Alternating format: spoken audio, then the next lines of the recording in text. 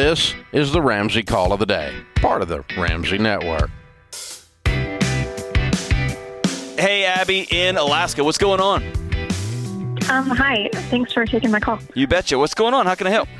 How can we help? So I'm taking the foundations class for high school, the high school one. And I'm just learning about, different ways I can pay for college, and one of them is community. And I'm going into medical school, so I'm just wondering, what my options are financially. What's the best option? So what grade are you in now? I'm a senior. You're a senior in high school or college? High school. Senior in high school. And what do you want to do in medical school? I either want to be a PA or a nurse practitioner. So you're thinking more nursing school, a program like that, versus medical school, which would be you want to go be a doctor or a surgeon or something like that. Yeah. So there's a number of different options, and I guess at the root of your call, you're asking how in the world can you do nursing school debt free, right? Yeah. Yeah. So it starts on a foundation of a debt free undergraduate degree, right? You're going to that's going to be a commitment that you're going to make. I will not go into debt. That means I'm going to start at a community college if I have to. That means I'm going to go to in-state. I'm going to apply for every grant, every scholarship I can possibly. I'm going to make that a second and third job, right? I'm not going to go into debt for undergraduate. And then when you head into nursing school, there's several different options here. Sometimes you can graduate and go work and get a bachelor's degree in nursing and go work, and you can work for a place that will put you through nursing school. To get your master's in nursing or in your PA degree, you can do that. You can work along the way and take night school and pay for it along the way. You can go work and be a nurse with a bachelor's degree for a few years and save up and do it. There's a number of different ways.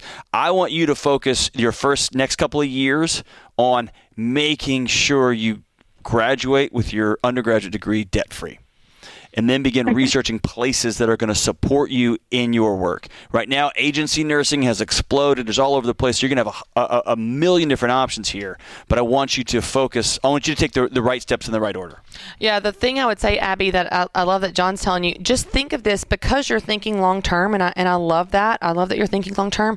You will make different decisions now in your undergrad than you would because you know you want to go to this additional education. So for example, if I were you, I would try to get as many scholarships as I can to pay for your undergrad so that when you work during undergrad, you're stockpiling that cash for your additional education. Whereas if you work to pay through school, which you can do, it's going to be hard to stockpile cash in addition to paying for your undergrad cash. You can do some combination of this, but I'll tell you, time spent looking for scholarships, which so many people get intimidated by, there's fascinating research on what you average per hour. Most people think, I'm just going to sign my name to a loan because that's all I can do.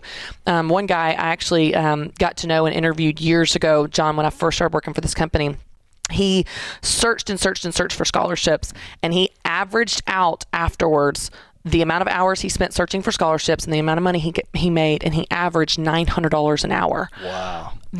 There's not a part-time job in the world. That's right. That will pay you that. So it's worth the work to search and apply and write essays. Abby, do that. I would do that as much as you can for undergrad and certainly for your additional education, but start there. And then when you work during undergrad, you get to keep all that money for the most part. And I want to add that if you can, Abby, get a job at a local hospital, get a job at a local at a blood bank, someplace where you can be around the profession, because they're going to also have they're going to have insider information on, that nursing school helps you this way. Yes. This job will pay for your master's degree. So start now, have 4 years of working in the medical profession, and make sure you get out debt-free. And then the other avenues are going to begin to open up, especially if you put in the time. You'll learn more about what you want to do by being around it. That's exactly right. And you may go in for a year and be like, whoa, I'm not doing this. I'm going to do something else. That's right.